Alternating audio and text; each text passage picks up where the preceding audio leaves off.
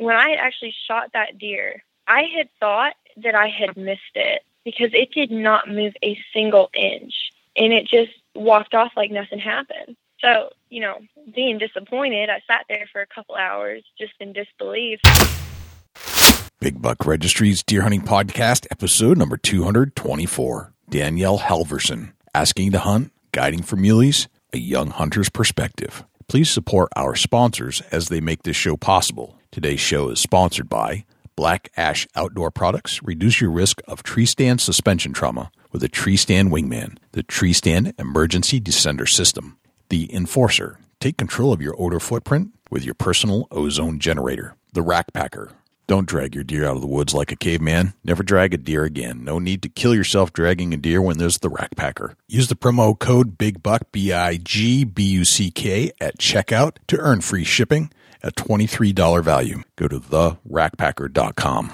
Covert Scouting Cameras. Remote cameras for hunting, wildlife, and security. The Horny Buck Seed Company. It's all about the freshest seed. Morse's Sporting Goods. A full line of sporting goods without the sales tax. Northwood's Common Sense. New England's finest white-tailed deer lures, 100% fresh, pure, and undiluted. And Big Buck merch. For only $19.99, you can get a cool, high-quality Big Buck t-shirt and show support for this podcast by visiting www.bigbuckregistry.com/MERCH.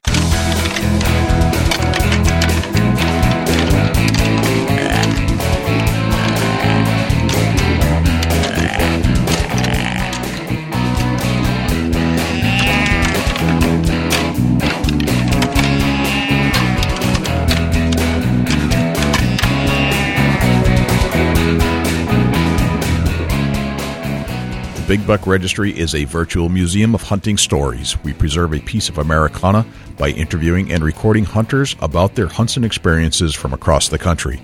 And who knows, maybe we'll learn a thing or two along the way that'll help us take our hunt to the next level. Hey, this is Matt Ross from QDMA, and you're listening to one of my favorite podcasts on the internet, the Big Buck Registry's Deer Hunting Podcast. This is John Lau, Executive Director of TMA. You're fixing to listen to the Big Buck Registry Deer Hunting Podcast. Hi, this is Shane Mahoney from Conservation Visions Incorporated, and I'm listening now to one of my favorite hunting podcasts, Big Buck Registry Deer Hunting Podcast.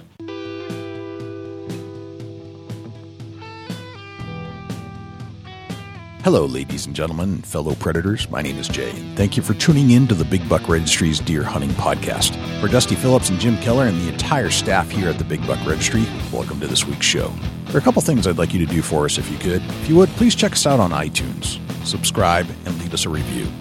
With your help, we're going to try and push this show up the iTunes charts. I know we have a lot of listeners out there, and I need you to take some action. I need you to leave a review and subscribe to the show. If you do subscribe, that'll give you access and notification each and every week that a new show is released. You can also access this show in its entirety on YouTube, Stitcher, TuneIn Radio, iHeartRadio, and Google Play. It's all right there for you to access on demand at your fingertips. Regarding the harness program, we have an ample supply of harnesses to give away from our volunteer donors. If you're in need of a full-body harness, please send an email to j@bigbuckregistry.com. Danielle Halverson is 20 years old.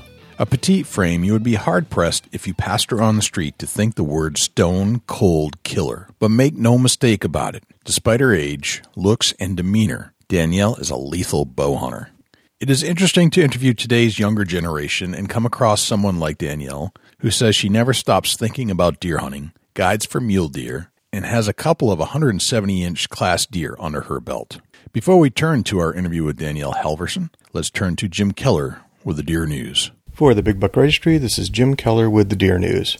Our first story this week. In Minnesota, CWD tests are mandatory for deer harvested November 4th through 5th in central, north central, and southeast Minnesota. This story is from the OutdoorNews.com website. Precautionary testing during the first 2 days of firearm deer season will determine whether chronic wasting disease may have spread from captive deer to wild deer in central and north central Minnesota, according to a news release from the DNR. Wild deer in these areas are not known to have CWD, but mandatory testing of wild deer that hunters harvest is a proactive and preventative measure to protect Minnesota's deer herd. All hunters in affected deer permit areas will be required to have their harvested deer tested on Saturday, November 4th or Sunday, November 5th. After field dressing their deer, hunters must take them to a sampling station. DNR staff will remove lymph nodes, which will be submitted for laboratory testing. Central Minnesota deer permit areas with mandatory testing are 218, 219, 229, 277, 283, and 285. North Central Minnesota deer permit areas with mandatory testing are 155, 171, 172, 242, 246, 247, 248, and 249. Deer harvested in southeastern Minnesota's permit areas in 343, 345, 346, 347, 348, and 349 are also subject to mandatory testing on November 4th and 5th because of their proximity to CWD-infected wild deer permit in Area 603. For detailed information about mandatory CWD testing this fall, sampling station locations, and a related precautionary feeding ban, please check the Minnesota DNR website at dnr.state.mn.us. Louisiana dentist shoots potential archery state record non-typical buck. This story is from the Outdoor Hub website. A dentist in Louisiana has a great reason to be smiling this month after he took down a buck that could go down as the biggest non-typical deer taken with a bow the state has ever seen, and the hunting story is as good as gold. As Louisiana Sportsman reports, Dr. Frank Sullivan had more than a couple run-ins with this buck. In fact, he thought it died twice. Sullivan said his first encounter with the buck was during last season, and he and his plumber's son went after it hard, hunting on property very close to each other. He shot him the second day of the season last year, Sullivan said. However, the deer survived the shot, and the 3-year-old buck pushed onward. Another encounter with the buck occurred from inside Sullivan's dentist's office, where he watched the deer through binoculars get hit by a car. Sullivan said he assumed from the impact that the buck was dead, but when an officer went into the ditch in search of the animal, it got up and ran away. Still, Sullivan was worried that the buck wouldn't be able to make it because of its injuries. But then 3 weeks later, the deer, which by now should be called the ghost buck or something, showed itself again, this time right behind Sullivan's office. Sullivan, who is an avid deer hunter, keeps regular tabs on the deer living behind his dental practice, so he started paying extra close attention to this one particular buck. Finally, during an evening hunt that was full of ups and downs, Dr. Frank Sullivan got the job done and put a 25-yard shot on this brute of an 18-point that gross scores between 220 and 230 inches. The rack now has 60 days to go through a drying process before it can be officially scored, although folks who have already laid eyes on this thing have said they have total confidence it will land in the Pope and Young record books as the new archery state record. 3 arrested after high-speed chase and deer poaching incident. This story is from the NECN News website and was reported by Caitlin McKinley Becker. 3 people have been arrested after a nighttime deer poaching incident and subsequent high-speed chase in Danville, Vermont, on Saturday, October 21st. The Vermont Fish and Wildlife Department says Carl Sanborn, 47, and his son, Jonathan Sanborn, 20, allegedly shot at a deer decoy with a bow and arrow that had been placed by the Vermont State Game Wardens in that area because of its strong history of poaching activity. Officials say a high-speed chase followed, during which a bow and rangefinder were thrown from the suspect's vehicle. The vehicle, a convertible registered to Carl Sanborn, was driven by a 16-year-old who will be processed as a juvenile. He was charged with 8 counts, including a felony charge for attempting to elude police, and faces more than 8 years in prison and $12,000 in fines. Carl Sanborn is being charged with 7 counts, including taking big game by illegal means, hunting while under revocation, failure to stop for a game warden, and contributing to juvenile delinquency. He faces more than 2 years in prison and $14,000 in fines. Carl Sanborn was previously been convicted of 24 fish and wildlife crimes dating back to 1993 and was sentenced to 81 days and fined $6,800 because of those convictions. Jonathan Sanborn was charged with 6 counts and faces more than 2 years in prison and $8,000 in fines. The 13-year-old, who was a passenger in the vehicle, is not being charged. The car, bow, rangefinder, and light were all seized and can be forfeited to the state upon conviction. Carl and Jonathan Sanborn and the 16-year-old juvenile, who is not being identified, stand to lose their hunting, fishing, and trapping privileges for 3 years. The Vermont Fish and Wildlife Department asks anyone with information about poaching activity to call their local warden through the nearest state police dispatch or to leave an anonymous tip to Operation Game Thief at 1-800-75-ALERT or 1-800-752-5378. That concludes this week's edition of the Big Buck Registry Deer News. For links to the stories featured this week, please check our show notes at www.bigbuckregistry.com. If you have any ideas for future topics or have questions about any of these topics, please email me at jim@bigbuckregistry.com. For the Big Buck Registry, this is Jim Keller with the Deer News. Thanks to Jim Keller for the Deer News. Without further ado, here is Danielle Halverson.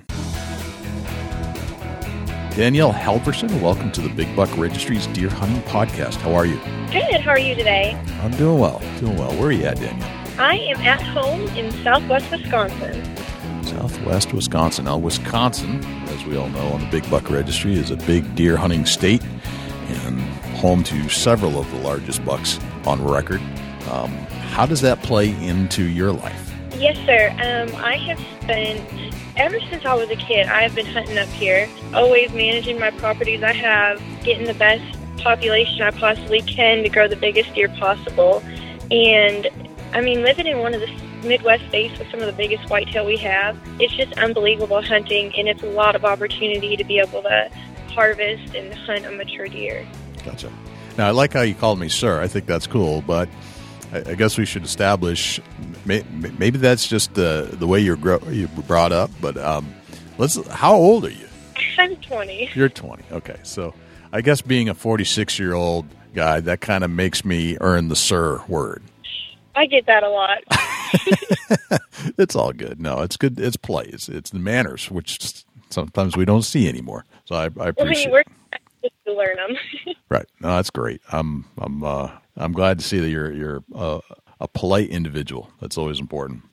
So you're 20 years old. What was life like as a kid? As a kid, I grew up hunting and fishing alongside my dad. I honestly don't have much memory of doing anything else other than going to school. It was always go to school, come home, go hunt, get up, go to school, come home, and go hunt. Really? Interesting. So hunting was like the after-school activity. It was. It was like a reward. Fascinating. After school and on with it. Tell me about your dad. My dad is 47, and he grew up in the town I live in now. And he didn't have much as a kid, so he was always outside doing outdoor activities. And then when I came along, he kind of just passed that on to me. And he started doing taxidermy a couple of years ago, which is a huge benefit to me because, you know, I get my mounts at a good discount. And he's always been involved. Right. What did your dad teach you as a hunter, as a person? My dad has taught me what I would consider probably the ground basics of hunting. He was there hunting alongside me until I was about 13, and then I started to kind of go off on my own. You know, we'd hunt separate, get back together. He taught me how to be independent, how to know my deer, how to know, well, basically any animal I've been hunting, how to call, how to do everything. And he established the ground basics for me, and then I went out on my own and just built from that and started to learn my personal deer on my property, where they're going to be, what time they're going to be there, and just all their patterns. Okay. We need to dig into that a little bit more in a sec here, because I want to understand how much you were able to learn and how much you put in your hunting based off of what your dad taught you about deer hunting. Okay. And it sounds like, I mean, we learn things on our own as we hunt, right? That's part of hunting is learning. Mm-hmm. So I'm interested to hear how you put that in your memory bank as to what to do next, like what keys off it. We'll get into that in depth in a second. So your dad sounds like he was your inspiration or mentor as you were growing up. Most definitely. Okay. What are you doing now as far as employment? I can see that you're representing some different companies. It looks like you're involved with Rubline Marketing. How has that come into your life? Yes, I have this job with Rubline Marketing, which has opened a lot of doors of opportunity. We market companies that are mostly in the outdoor industry, taxidermy, Wind Pro, things like that. So it's given me a lot of opportunity to meet a lot of different people and be able to learn a lot of different things. Always talking about hunting all day long, you learn a lot more than you would just talking to your average people. Right. Do you find hunting as an entity an interesting subject? I do. It's all I want to talk about all day long. Really? Interesting. What intrigues you about it? It's just I would say it has to be the fact that you're out there putting in the work to see the end result. It's not about, sometimes it's about teamwork, but mostly it's just about you as an individual being able to successfully do a job and get that done. And I think that's what I take the most pride in. Right. Do you find that it comes naturally these days? Like I never feel like hunting it never ends. Like there's always more to it. There's never an end point, but the journey is so fulfilling as you go. The frustrations are as fulfilling as the successes for some reason. I never understood that, but it's just part of the game. Right. I feel like, just being out in nature and learning so many different things, it's peaceful. You get to be out there and do what you love. And once you successfully complete one hunt, it's on to the next, and you get to go on and continue to expand your skills and your knowledge on different deer, different animals. It's just everything all together. I just can't get enough of it. Right. What does it mean to you, like philosophically? So to me, hunting is all about, in my beliefs, I believe that it is something that's out there for us individuals who like to thrive, to support our families, to fill our freezers, to be able to put in the time to have the ultimate end result in which we want, our ultimate trophy. And any animal can be a trophy. It doesn't matter if it's a doe or a buck or anything, as long as it means something to you. And I believe that it's something that everyone should take the opportunity to learn about and not just judge it based on their personal beliefs and opinions. They should be more open to viewing it as a whole and what we actually do for conservation and how much money and time we spend to put in just to have a successful hunt. It's not just all about shooting a 200-inch whitetail or shooting multiple deer a year. It's about how much you contribute to controlling the populations and how much you contribute to conservation as a whole. It's not just about, ultimately ending a life. Right. I agree with you. I think it's a conservation effort, and to each his own. I think everybody has a different viewpoint on what hunting should be and is to them. But I think you hit on some very, very good topics there. Very, very important points. Do you recollect your first hunting experience? I do. My first hunt I ever went on, I was 2.5 years old, I believe. It was 2.5. And it was when I was just getting old enough that my mom would let my dad take me out on my own, and he would carry me in his backpack when we went on our coon hunting adventures. And so that was a coon hunting adventure was your first recollection? Yep. All right, that's very cool. I can't say everybody has that first moment. As it's usually squirrels. This was coon hunting, so that's interesting. Go coon hunting. Love it. When you think about you're at the beginning of your young adulthood, right? Yes, sir. What are your goals as far in life and in the hunting aspects? Personally and maybe even professionally, maybe you're pursuing a professional career in the hunting world. Right. My goals right now as far as the hunting or outdoor community are, I'm really content where I am right now, working my way up the ladder slowly. Ultimately, my goal is to just be a part of the industry as a whole, be a good role model for other people coming up into it, remain a professional standpoint. And, overall, I just want to be a good example to younger people of all ages. They're coming into the community, aren't sure how to approach it, don't know exactly how to get involved in it. I like to take out youth hunters. I like to get women involved, whatever I can do to help anyone that is, maybe wants to be a part of it but can't afford it. They want to go on a hunt, but they don't have the land.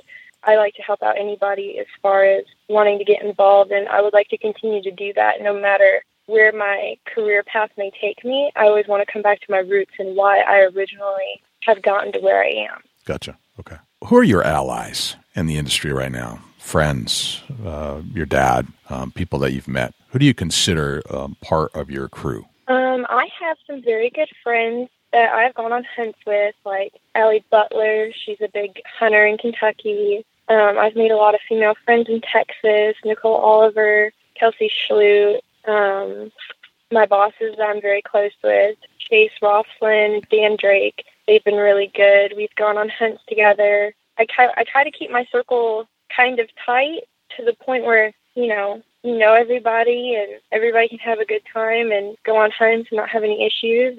But I'm always open to going with other people and taking other people. And I would say those are my closest, tightest allies in the community right now. All right. Very good. Now, just cruising your public Facebook page, there's some amazing bucks on your page, which leads me to believe that you probably know what you're doing out there. These deer that you've killed don't look small, and you're not shooting spike horns, in other words. Let's get into some tactics and strategies that you've learned over the years that your dad's taught you or other people have taught you, or maybe on some of these hunts that you've been on, and try to kind of dig into some of your skill sets that you're using these days.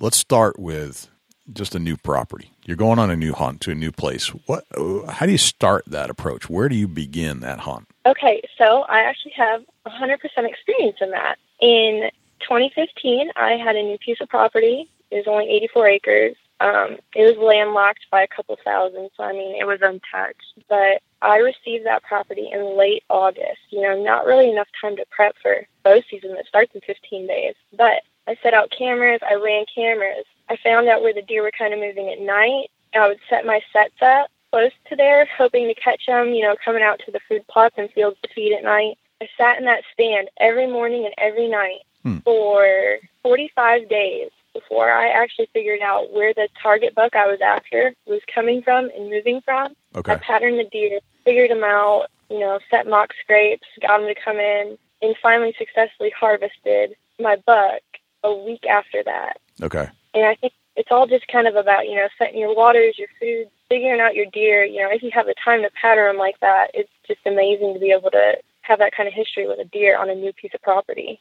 What was it that you keyed in on? Like, when did you decide, or how did you go about figuring out the pattern of this buck? 45 days in the stand is a lot of time. What did you? Go ahead. It is a ton of time. And I mean, what I did is I found up here in Wisconsin, our deer trails, at least in my experience, you'll have your pretty heavy trails, and I get my bucks patterned usually every 2 to 5 days. And this one happened to be on a 3-day rotation. He would come through to a certain area where, I mean, you could get a clear shot regardless of what trail he came in on. So I had him patterned down to the specific area he was bedding in and where he was going to feed. And I caught him the second week of the rut going in between those two, chasing a doe. Okay. And I actually he had changed his patterns on me. I had him patterned down, but he had changed his patterns to about 80 yards from me instead of 40. So I went in at the dead of night, set up another tree stand closer to where he was starting to come in at, and I shot him the next morning. Interesting. So you decided that setting up a stand in the dead of night was the time to move it. Why did you decide that? I had the least amount, at this time of the year, I had the least amount of deer movement at that time of night. It was it wasn't late. It was like 11 p.m. So that's when I had the least amount of deer movement. So I figured I'd get in and out. It wasn't where he was feeding or where he was bedding. It was about, it was 200 yards between there, and it was about dead in the middle. I decided that was going to be my plan of action, and if it worked, it worked, and if it didn't, it didn't, and it just happened to play in my favor. Okay. So you took a shot. You took a chance that perhaps this is where I need to be. And why nighttime? What was the nighttime aspect? What was the importance of that? I've always talking to people, I've always kind of gotten information from them about what they would do. And I had a couple of my close hunting friends tell me that if they were to do it, that they would do it in the middle of the night or in the middle of the day. And I had this deer coming through in the early mornings. So my thought process was, if I can get it in there tonight, I could possibly have a dead deer in the morning. Because he was patterned every 3 days, and that would have been the third day. Gotcha. All right. So moving in the middle of the night, middle of the day, when they're probably moving the least, I would imagine, based off of studies, most likely, that might be your best opportunity to not disturb the very buck that you're chasing. Correct. Okay. Now, we all make mistakes in the field when we're hunting deer. During that 45-day time frame. During that 45 days, it was my first archery buck I was chasing, and obviously I was still learning a lot. You know, you have to be up close and in range for this kind of deer. And I made a lot of mistakes in that time frame. I made the mistake of getting out of the stand too early, you know, going in too late after school was over. And I made the mistake of not being in the right stand at the right time, you know. I never really took scent control into the best consideration at that time. And I got busted a few times by does, but as it went on and I learned what was going on, I was able to control more of those factors and be able to successfully harvest the deer. Okay, gotcha. What else did you remember? Like, I can't believe I just did that. Or, boy, I really need to remember that the next time. There was one time. So it would have been when he came in that third day before I shot him, and he was down too far from me. He had actually gone embedded 80 yards from my tree stand for the rest of the evening. It was like an hour before dark. And I made a mistake that night of I had thought he had got up and left to go out to feed, but he was still there, and I got out of my stand too early and jumped him. But fortunately enough, it didn't stop him from coming back. But it could have resulted in a bad mistake. Okay. Let's break that down a little bit. What time were you in the stand? I got to the stand that evening at 1:30 in the afternoon. It was after the time change, so it was, you know, getting dark about 5:30, 6 o'clock. Okay. And when did you get down? I got down at 6:45. Yeah, because I waited an hour after dark. Hour. For him to go, but he did not go. And that was still too early, an hour after dark. Yep, he was still there. Looking back on that, did you get any feedback from people as to when to get out of there? I mean, an hour just waiting to leave is a lot. But how would you know that the buck is still there? Right, that was the issue is, you know, I can't see 80 yards in the dark, so I wouldn't really know you can't really know. And the way the property was set up is you can't really go out the back side because that was someone else's land. Right. So it was kind of just one of those wait and see kind of deals. It is a dilemma. Like, how long is too long? How little is too little? How long do you stand in that stand? Do you wait all night? I mean, there's just no way to tell. Right. It's just one of those trial and error kind of deals. Right. Gotcha. What other tips and tactics do you use when you go out there? Or what other tools of the hunting trades do you use when you go out there? My biggest things I do to prepare for season, to continue to prep during season, is I always make sure all my scrapes are freshly scented. I always make sure I'm running cameras to figure out where the deer are coming from. When I target a specific deer, I set more cameras around the trails to figure out what area he's coming from, what time of day he's coming in, how his patterns are going to change. Scent control, I'm huge on scent control. I never used to be until I realized what an effort it really does put into allowing you to have a more successful hunt. I mean, Wisconsin's kind of a hard state because we can't feed our deer or bait our deer. You know, it's just kind of a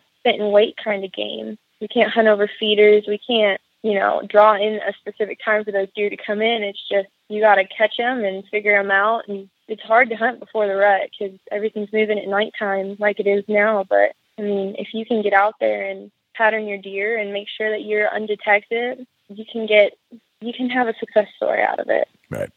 Well, let's talk about scrapes for a little bit. What about the scrape do you like, and why do you use them?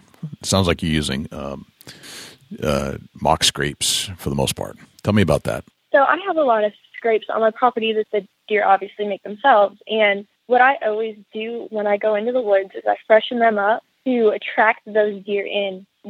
Right now it's after hours because, you know, they're still moving at dark. And I attract them in to see where and what time they're coming in. And it has played in my benefit the last 2 years, and I have successfully been able to hunt over those scrapes. In 2015, I also shot a 170 over one of my mock scrapes.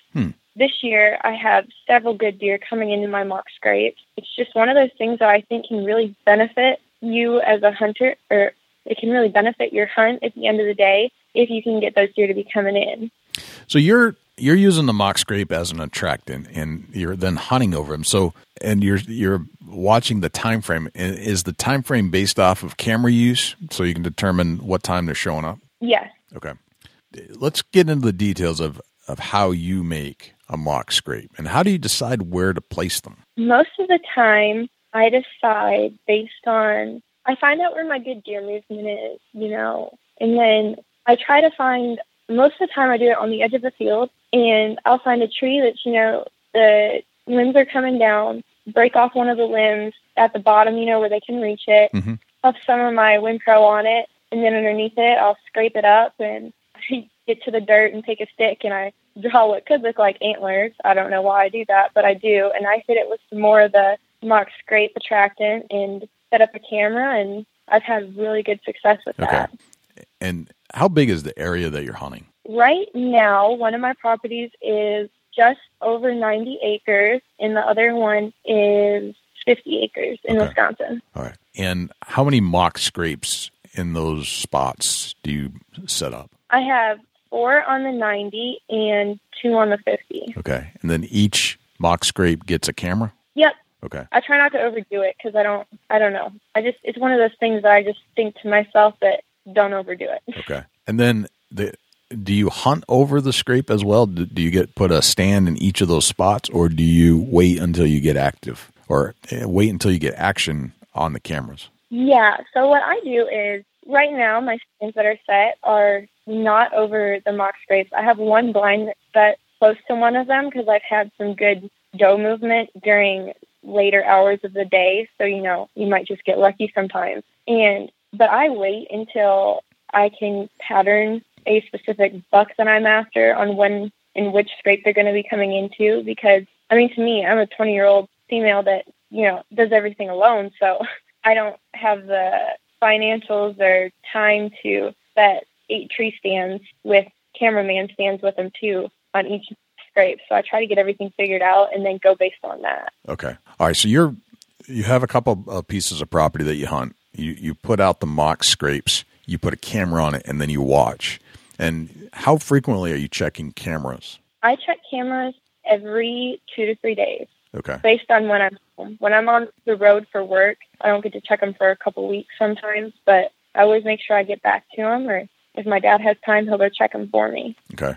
And is there a particular technique that you use for checking a camera? It sounds like a silly question, but I've heard people, they'll put corn dust on their boots, or they'll ride in and check it from the buggy or the 4-wheeler, and they won't even get off the 4-wheeler, or different things like that. Is there anything in particular that you worry about when you go to check cameras frequently, or disturbing the area with human scent? What's your strategy there? I treat it as if I were to be going on a hunt, basically. Most of my spots where my cameras are, you can't access by a 4-wheeler or any, you have to go by foot. So I treat it as if I were about to go hunting. So I throw all my clothes that I'm going to take, use ozone to kill the bacteria and viruses that cause the odors, leave that in the bed of my truck, go out to the field, get dressed, bring my boots down with my scent killer, and then I go in to check the cameras. And some of my cameras I can actually check when I'm on my way to the tree stand. So I'll just grab the SD cards out, swap them with a new one, and I got a little card reader that goes in my phone, and I can sit there and check them while I'm in the stand. Okay. All right. And so you're swapping cards as you go, and then you're looking at the cards once you get to the stand. Okay. Will you hunt an area before you're aware that a buck is in the area? Yes, I have done that a lot, actually. Growing up, I didn't always have the money to buy 20 trail cameras, so I would just kind of wing it and figure things out. But thankfully now I'm able to track my deer and everything. But my one property that I just got, the 50 acres, I got it about 2 weeks ago. I've never hunted it, just got cameras set up this week when I got home. And I sat in a tree stand in it on Monday that I put up, and I seen good doe movement, which during the rut is going to play to my benefit. Mm-hmm. Right. Let's talk about getting property to hunt. Sounds like you have 2 properties. You just got a property a couple weeks ago. What's the process for you? For me, it's very hard up here because everybody's a deer hunter. So my way I go about it is I find people who don't really have the kids or the time or anything like that to hunt. And I get to know them, get to know their property, and I flat out just ask them, if I can hunt it. I only bow hunt. I don't rifle hunt anymore. So that plays to my benefit too. And this is going to sound kind of terrible, but I think it plays to my benefit that I'm just a young girl too, because a lot of people don't think I'm capable of shooting one of their bigger bucks on their property. So they're like, yeah, you can go hunt. And then I do. Right. And then little do they know you're a stone cold killer. Correct. That's excellent. What's your, how does that conversation start? Like, let's say you find a piece of property, but I really like to hunt it. How do you identify if it's like worthy of going and finding out if you should approach that landowner or not? How do you decide? Right. Well, I've grown up in this area my whole life. So, I mean, I grew up coon hunting, which has brought a big factor into me being able to know landowners. So I've kind of established those relationships since I was a kid with a lot of people. So basically, like, when I need a place to hunt, I've had the experience, you know, we can shine in Wisconsin at night. So, I mean, I do a lot of shining just for fun, you know, ain't got much else to do. You go shine for deer, look for deer. So I've established, like, some of the better properties and what's on them. And then I take that and I use Onyx maps. Mm-hmm. I go on there, find out who the landowner is. Sometimes I already know them. And I'll call them, strike up a conversation, you know, get to know them a little bit, let them get to know me. And then I'll just jump right into it and ask him, you know, hey, I'm looking for a property to bow hunt. I was wondering if you had any bow hunters or if you were interested in leasing your property. And 95% of the time they tell me, yeah, it's fine. Like, we don't even want any money. You can just go ahead. Just let us know when you're there and make sure, you know, you're being safe, wearing a harness, and send us pictures. Okay. So these people are people you kind of know a little bit just from growing up in the area. So you've got some familiarity with some of the families around. And right. The shining, does that play in a lot into whether or not you choose to pursue that landowner? It has, because so in Wisconsin we can legally shine deer at night during certain hours and certain times of the year. Mm-hmm. So, you know, you can drive around and start to get a feel of, you know, where the deer are, the fields that they're in, who owns the land, and then it just kind of plays on top of it. Okay. All right. And then looking up a phone number, just do you Google it, look in the phone book? How do you decide how to contact them? Most of the time, you know, usually, honestly, my dad has their contact information. Okay. But the times that he doesn't, I've just gone to the landowners. You know, most of them are farmers, so I'll just go over to the farm and talk to them if I don't have any contact information for them. But most of the time, my dad or someone he knows has their number to contact. Gotcha. All right. So you get their number somehow, or you actually, it sounds like you're knocking on doors on occasion. Correct. Okay. That's a good system. And they don't, you feel like the bow hunting part of it lets their guard down quite a bit. So they're not as apprehensive about letting a hunter on, say, for using a gun. Right, because I feel like there are a lot of people around here are like that, because we kind of have an issue with rifle hunters killing immature deer, mm-hmm. and a lot of them. So when they see as a landowner that you're a dedicated bow hunter that's going to take the time and effort to harvest a mature whitetail, they're a lot more lenient on allowing you to hunt their piece of property. Okay. Now, you said that the landowner has requested that you notify them when you're there. How do you go about that? Do you just get a phone number and you text them, or how do you notify them that you're going there that day? Yeah, all I do is I text them and tell them what stand location I'm going to be in, because they just like to know. Some of the landowners bow hunt themselves, so they just want to make sure, you know, we're not disturbing each other. If something were to happen, my properties don't have any phone reception. So, you know, they're kind of just like another safety aspect. If something were to happen, they just want to make sure everything's okay. Okay, gotcha. So it's a safety concern, and sometimes they bow hunt themselves, so you just want to overlap your hunting areas that day. Right. Okay. Very interesting. Yeah, have you ever had anybody say no? I have. Okay. And, I mean, to me, if you don't ask, you'll never know. Mm-hmm. If it's a no, you just move on to the next. If it's a yes, you have a solid piece of property. Okay. How often do you find yourself asking during a year? Typically, I have to find new property every year. Okay. Around here, a lot of our chunks of property get bought and sold. I've had people find out where I was hunting and shooting some of my bigger deer and actually come and offer more money to hunt there. Mm-hmm. So I'd lose properties that way. It's just kind of a game. Okay. And it turns out that some of these properties are being leased when you talk about money. Some they said just come and hunt for nothing.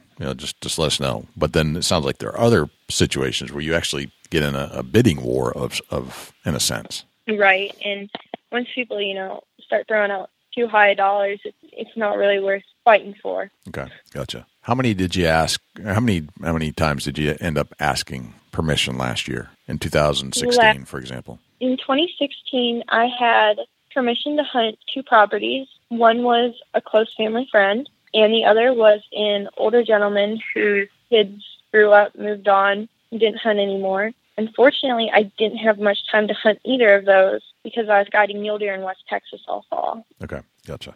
Let's talk about your mule deer hunts and guides. How did you get into guiding for mule deer living in Wisconsin? I had met my boss on Facebook, actually, and he had invited me down to do a varmint hunt at the ranch and get a feel for it to see if I wanted to essentially guide for mule deer last fall, because he had seen, what I can do with whitetails and wanted an experienced hunter to come down and do that. Gotcha. That's cool. Facebook connection made. And yeah, it was an interesting deal. So what's the difference between hunting a whitetail and hunting a mule deer? There are a lot of them. I'm sure. I would expect that to be the answer. So let's break that down a little bit. So mule deer are, in my opinion, almost the complete opposite of whitetail. Whitetail are real observant. They're always on top of things. They smell you. They see you. They're cautious. In my experience hunting mule deer, and these were not high-pressured mule deer. I should say that, too. But they did not seem to have a single care in the world. Most of my hunts I did with my hunters were all spot and stalk, except for a few with bad backs. We'd sit in blinds because they couldn't hike up the mountains and stuff. But these deer, they were nice to guide for, because if something went wrong and you couldn't get that first shot opportunity, they weren't going to go very far. It's like they didn't really care that you were there. Complete opposite of a whitetail. Now you'd see a whitetail on the ranch and see it, and it would take off. Right. The mule deer, you could get within 15, 30 yards of them and be able to get your hunter on a successful archery shot, because they were just so unobservant of what was going on. They have different mannerisms, right? They're different species. They act towards their actions towards hunters are completely different. Completely different.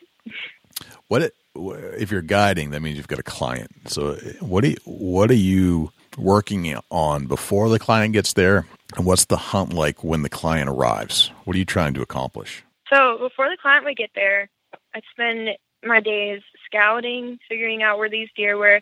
They would typically feed in the same areas every morning. At night, it was a little, here and there, whether or not you'd see them or not. But almost every morning they would feed in the same areas. So I would be out there scouting, finding out where these deer were, and just anticipating for that hunter to get there. Because that deer, you can see it broad as daylight, but your hunter's still 2 days out, so it sucks. And then when they get there, I make sure they get all settled in, everything's going good for them, they get ready for the hunt, and it usually starts with an afternoon hunt. So with the spot and stalk hunters, I would give them basically kind of a tour of the ranch their first night, show them everything. We were hunting on 140,000 acres, so we had a lot of land to cover. That's a lot. And how I would go about that? Go ahead. Yeah, it's a lot of land. That's a lot more than your 90 acres in Wisconsin. Yes, very much more. And we have really nice, gravel ranch roads, that you can access every point of the ranch on. So that first night spent with the hunters was to kind of give them a little tour of the ranch. They'd bring their bow or their rifle during late season. And how I would go about that first night is I would tell them, kind of the rundown of how things are going to work, get to know the hunter a little better, make sure they're comfortable. And a couple of them, we did end up being able to spot and stalk a deer that first night. Now, driving around, we get the feel for everything. If there was a good trophy mule deer, we would spot off in the distance. We would go after it and try to successfully harvest it. But like I said, they mostly fed in the morning. So to go and try to spot and stalk a deer that you're not going to see in that area that you've seen in the morning, it's just kind of not a waste of your time, but it's just not really worth it. And it's kind of it's discouraging to your hunter, I found, when they don't see, a good deer that first night. They kind of get discouraged. So I like to give them a tour, let them see some good deer, go after it if we can, and on to the next morning. Okay. The spot and stock, how does that work? Tell me about, let's break that down a little bit further, get into some of the details. How do you start a spot and stock, and what's the approach like? So to start the spot and stock, we access most of the ranch by pickups. So we'll be off in the distance. We had a high rack on the truck. It's basically just a rack that goes in the bed of the truck. People hunt varmints off them a lot. And when daylight would come up, we would be up there just glazing, looking for these deer, where they were going to come out at. And when we seen them and found out they were feeding in their area, we'd hop off. They couldn't see the vehicle from where we were. We'd pick our directional path of which way we were going to go based on the sun glare, the wind, what the terrain was like, and get up and close into them. And then we had a lot of short, cedar bushes, so you could hide behind those. But when you're ultimately coming to your shot, you have to step out around those. So a lot of it had to play in with that. In early archery season in West Texas, those bucks are still in their bachelor groups. You have to make sure you have eyes on all 3 to 5 of those deer and make sure that not a single one of them busts you. It's quite the process, but it's got a very rewarding outcome. Okay. So are you with the client the whole time, step by step, telling them what to do, what not to do? Every minute of it, from sun up to sundown. Okay. That's a long day. Very long day. How often do you do that? Last fall, I was down there from September until December. This fall, they are doing a management program on the ranch, so there are no trophy hunts. So I get to bow hunt this fall, which is awesome. And then next fall, it'll be back to September through December. Okay. So and this brings up an interesting question. You get the bow hunt on the ranch for mule deer, I would assume, maybe even whitetails. I don't know. How are you going to approach the archery hunt in Texas when you're doing a lot of these spot and stocks, which I assume are mostly with rifles? Well, unfortunately, I don't actually get to hunt on the ranch because every deer has a price tag. But 60% of my hunters are bow hunters. Okay. Another 40 are rifle hunters. Okay, so you're doing spot and stock with bow hunters too? Yes. Wow. Okay, interesting. So what is your hunt going to be? If you can't hunt the ranch, where do you plan to hunt? So when I was down there from September to December, I had a 2-week period where mule deer season was closed and it was too hot to guide whitetails. So I actually got to come home and bow hunt for 2 weeks, which happened to be Halloween into the second week in November, which was prime time. Unfortunately, I didn't have any success, but that's just kind of what I get out of it. Okay, so you're given some time to hunt on occasion. Now you just said something interesting right there. It's too hot to hunt whitetails. What does that mean? Well, in West Texas, those 2 weeks, it was about 110 degrees during the day and about 80 degrees at night. Okay. So our deer movement was only coming in at, the middle of the night to get water. So my boss would tell the hunters that were booked that week, this is what the weather's like. It's not going to be the best hunting. We can reschedule it when it's going to cool down in a couple weeks. That's kind of how that all went down, and we were able to have a couple weeks off. Okay.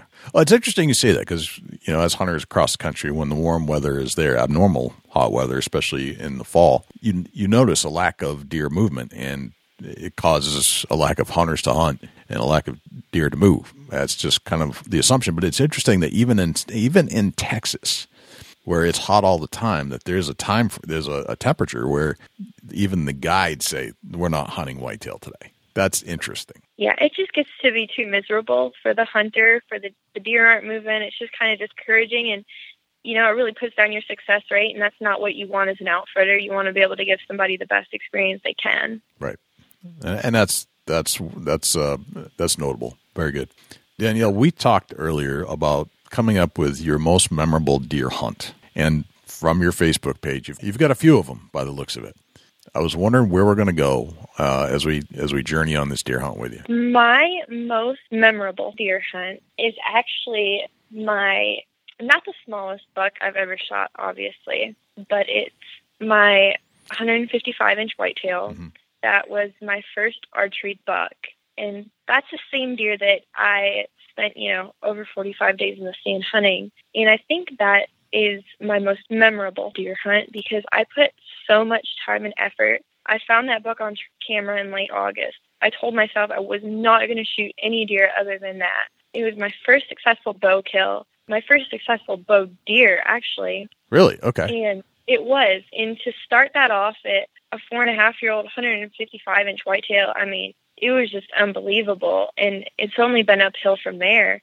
I had moved my stand down, like I told you earlier, and my dad was actually in my old stand, which would have been 40 yards up the hill. So he was there with me, and when I had actually shot that deer, I had thought that I had missed it because it did not move a single inch, and it just walked off like nothing happened. So, being disappointed, I sat there for a couple hours just in disbelief until I got down from the stand, and there was blood everywhere. So I was a little unsure about it because, it didn't move at all, and I let it sit overnight. Or not overnight, I let it sit through the afternoon, and we went out that night to, go track it. And about 350 yards from where I shot it, I walked up to what was my biggest buck at the time. And it was definitely my most memorable hunt because that's what I worked so hard for. And I mean, I've shot bigger deer. I shot a 170 a couple weeks later, but it wasn't a deer that I had so much connection and history with. So it means a lot to me, but not as much as, shooting a deer that I specifically hunted for months. Right. Gotcha. Fascinating deer story. It's that they stand still yet, and you think you didn't hit them, but come to find out you did. It is funny how they do that sometimes. I've had deer do that too. Really, they didn't move. It was a clear pass through, and then they decided to run. Crazy. Yeah, that's what he just walked off like nothing happened. Right. Yeah, no big deal. Just got an arrow through my my vitals. All right, let's turn to the 10 rapid fire questions. I got 10 questions. I did not prep you for these, so they're a little interesting, but these are to get to know you a little bit better. Sure. All right. What's your number one hunting tip of all time? Number one hunting tip of all time: be consistent in putting the time and dedication. Okay. Speaking of which, how often do you shoot your bow? I shoot my bow daily. Daily. All right. And how much do you shoot? I try to shoot between 12 and 15 arrows daily. Don't overdo it, but make sure that, I still have everything sighted in correctly and my form's still good. I just want to make sure everything's up to date. Okay. And when you shoot the 12, do you shoot all 12 at one time, or do you shoot 6 at a time, 1 at a time? How do you go about, what's your approach? And I shoot them in intervals of 3. Intervals of 3. All right. And at what distances do you usually shoot? I do 20, 30, 40. 20, 30, 40, and back to 20. And back to 20. Excellent. I'm always curious about people's archery routines. And then, it clearly is working for you. So just wanted to figure that out. All right. We all have these things that we go into the woods with. Maybe they're a good luck charm. Maybe they're actually something useful. Other than that weapon, what's that one thing for you that you got to have or you feel almost naked without it? My grandpa passed away 2 years ago and left me one of his handkerchiefs. And I take that on every hunt with me. And I just have this weird feeling that that's part of my success. Because if I forget it, I don't have a successful hunt. But when I take it, every time I have it with me, well, I should say every time I successfully harvest something, I have it with me. That's a beautiful thing to bring with you. What's your biggest pet peeve in life? My biggest pet peeve is kind of broad, but it is definitely people who feel the need to bring others down. Right. That's a good one. So you're 20 years old today. Looking back, maybe into your childhood, what would you tell the 10-year-old Danielle Halverson, knowing what you know? I would tell her not to let anything stand in her way, not to listen to what other people are telling her, and just keep pushing towards what she wants to pursue in life and what her dreams entitle. Excellent. You're at a hunting convention somewhere in the world, and a stranger comes up to you and asks you what you do for a living. What do you tell them? I do a couple different things. So I would explain to them my position, whatever company I'm there working with. I'm in with 10-point crossbows. I do some work for them every now and then, too. I explain to them my position and what I'm doing. I tell them that I work for Rubline Marketing, and when I'm at home, my parents are actually business owners, so I do a lot of their book work. I have a lot of experience in customer service and financial stuff, and, I'm a pretty open book. So whatever anyone asks me, I answer it truthfully. All right. Very good. What did you have for breakfast this morning? I have not eaten breakfast yet today. Not had breakfast. All right. It's kind of late in the day. You better get going on that, or it's going to be lunch. Thinking about lunch. All right. All right. You get your own billboard somewhere in the world on a highway. It's a blank canvas. What would you put on it? That's a good question. Maybe a hashtag of some sort. I don't know. That's a hard one to answer. I guess I've never really thought about making my own billboard. Okay. Well, think about that one. We'll skip that one for now. We'll come back. If I say the word successful to you, who's the first person that pops into your head and why? Dan Drake pops into my head first because he grew up as a Kansas farm boy that, literally had nothing. And he took that and it drove him to be one of the more successful people in the industry. And I just think that's so motivating and inspiring to come from nothing and build it into something. Right. That's it's an amazing accomplishment when it happens. Completely agree. Yes. All right. What's a typical day in your life look like? A typical day in my life. I get up it depends on if I'm hunting that morning or if I actually have to go to work. If I'm hunting that morning, I get up about 4:30, get prepped, get ready, go out to the tree, sit till about 10:30, 11 based on how the deer movement is, come in, get some lunch, relax for an hour, and go back out till evening. When I'm away for work, it's crazy depending on day to day.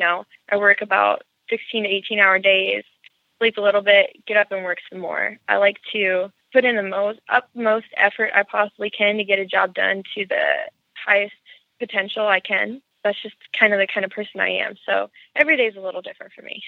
The last question would have been, what's a typical deer hunting day in your life look like? And it sounds like you answered that question. Is there anything additional to that? I mean, if I'm lucky, I get to end the night by, cleaning the deer. Good point. All right. Now, let's bounce back to the question we skipped, the billboard question. What would you put on that billboard? What's your philosophy? Maybe a life philosophy or something like that. Well, my philosophy in life is, I like to live by treat others the way you want to be treated. Okay. I've had my fair share of run-ins with some of the less friendly people in the world, but to me, I always tell myself, it doesn't matter what impression they leave on you. It matters what impression you leave on them. Excellent. I think that would go good on a billboard. I like it. That would go good on a billboard. Yes, it would. Well, Danielle, that's the 10 rapid-fire questions. You did quite well. Thank you for going through that exercise with us. And thank you for joining us on the show. It's been an honor and a pleasure to get to know you a little bit better. And I think you have a very bright future. And what you're doing as a 20-year-old lady in this industry, guiding and representing products and having the success that you are and killing the deer that you are is quite amazing, to be quite honest. So keep up the good work. You. Yeah. I will do my best. Danielle, how can we find more information about you if we haven't answered everybody's question here today? The best way to ask me questions or get a hold of me is definitely on my social media accounts. Direct messages, not so much, just because I don't have time to respond to all those, but I try to be pretty good about comments on photos. If you have any questions about what I'm using, what my techniques are, I'm always free to share with anybody, who's trying to be more successful, like what I do for my tips and tricks. And I'm always open to answer questions and let you know what's going on. Well, thanks to Danielle for joining us on the Big Buck Registry's Deer Hunting Podcast. I certainly enjoyed talking to someone that is of the younger generation. It's not very often that we can speak to somebody that has their act together as much as Danielle, specifically in the field and deer hunting. I'm not sure how a 20-year-old can be as good a hunter as Danielle is, but it is fascinating. And she good enough to where she can guide clients on a mule deer hunt. So we wish the best to Danielle. Dusty, do we have a Chubby Tines tip of the week? Yeah, we do, Jay. The Chubby Tines tip of the week is sponsored by Morse's Sporting Goods. Firearms, used firearms, bows, used bows, located at 85 Kentucky Falls Road in Hillsborough, New Hampshire. Give Jim a call at 603-464-3444, morsessportinggoods.com. Your dollars go further in New Hampshire. There's no sales tax. Morse's Sporting Goods. Thinking about hunting season coming up, and a lot of guys park where they can see their truck from their tree stand, and if you're doing that, you know that your deer can see your truck from your tree stand also, whether out in the woods or in the field. You might want to reconsider that, because the deer pick up on when your vehicle is parked in that particular area. And what's that mean when you park there? That means you're in your tree stand. And I don't know how smart the deer are, but just past experiences on my end, if they can see your truck, they're not going to come by your tree stand. That's true. Although sometimes when I'm out on one side of the property, all the deer are standing next to my truck. Yeah, that could happen also. But Most of the time, Jay. I know. Most of the time, if you should at least... If you notify them you're there, they're going to bypass where you're going to. Yeah. I mean, deer are smart. They'll pick up on your patterns, and if you go with your truck and park in that same spot every time, guess what? They're going to figure out that you're coming in shortly after that truck pulls up. That's right. And that's just the way it is. So you got to outthink them. So, well, that's great, man. Thanks for that tip of the week. That was fantastic. Dusty, where can we find you when you're not hanging out here in the studios with me? Shoot me an email, dusty@bigbuckregistry.com. You can look me up on Instagram and Twitter @ChasingAntler, Facebook.com/Chubby Tines Outdoors. Jay, where can the people reach out to you when you're not on the mic? Likewise, you can shoot me an email, jay@bigbuckregistry.com, and you can visit us on Facebook, facebook.com/bigbuckregistry. We're also on Twitter, which is twitter.com/bigbuckregistry. We're also on Instagram, instagram.com/bigbuckregistry, and YouTube, which is youtube.com/bigbuckregistry. On YouTube, you can listen to all of our podcasts in their entirety. As far as videos are concerned, it's a boring video, but the audio content is there, so you can actually listen to our podcast. You can also listen to all of our live shows that we've done on Thursday nights when we do them, and we've gone back and re-interviewed a lot of our previous guests we had on the show just to put a face to a voice, let's put it that way. You can always listen to our show on other places as well, not just YouTube. We're found on iTunes, iHeartRadio, TuneIn Radio, Stitcher, and Blueberry. And if you would like to submit a buck to our page for consideration and be featured on our page in front of 250,000 diehard deer hunting fans, all you have to do is go to bigbuckregistry.com/mybuck, and all of the instructions will be right there. I think that's pretty much everywhere we're at. I think that's a wrap, Dusty. That's a whole lot of big buck, Jay. Sure is. I'm Jay Scott. I'm Dusty Phillips. And this is the Big Buck Registry's Deer Hunting Podcast. We'll see you next week. Can't wait.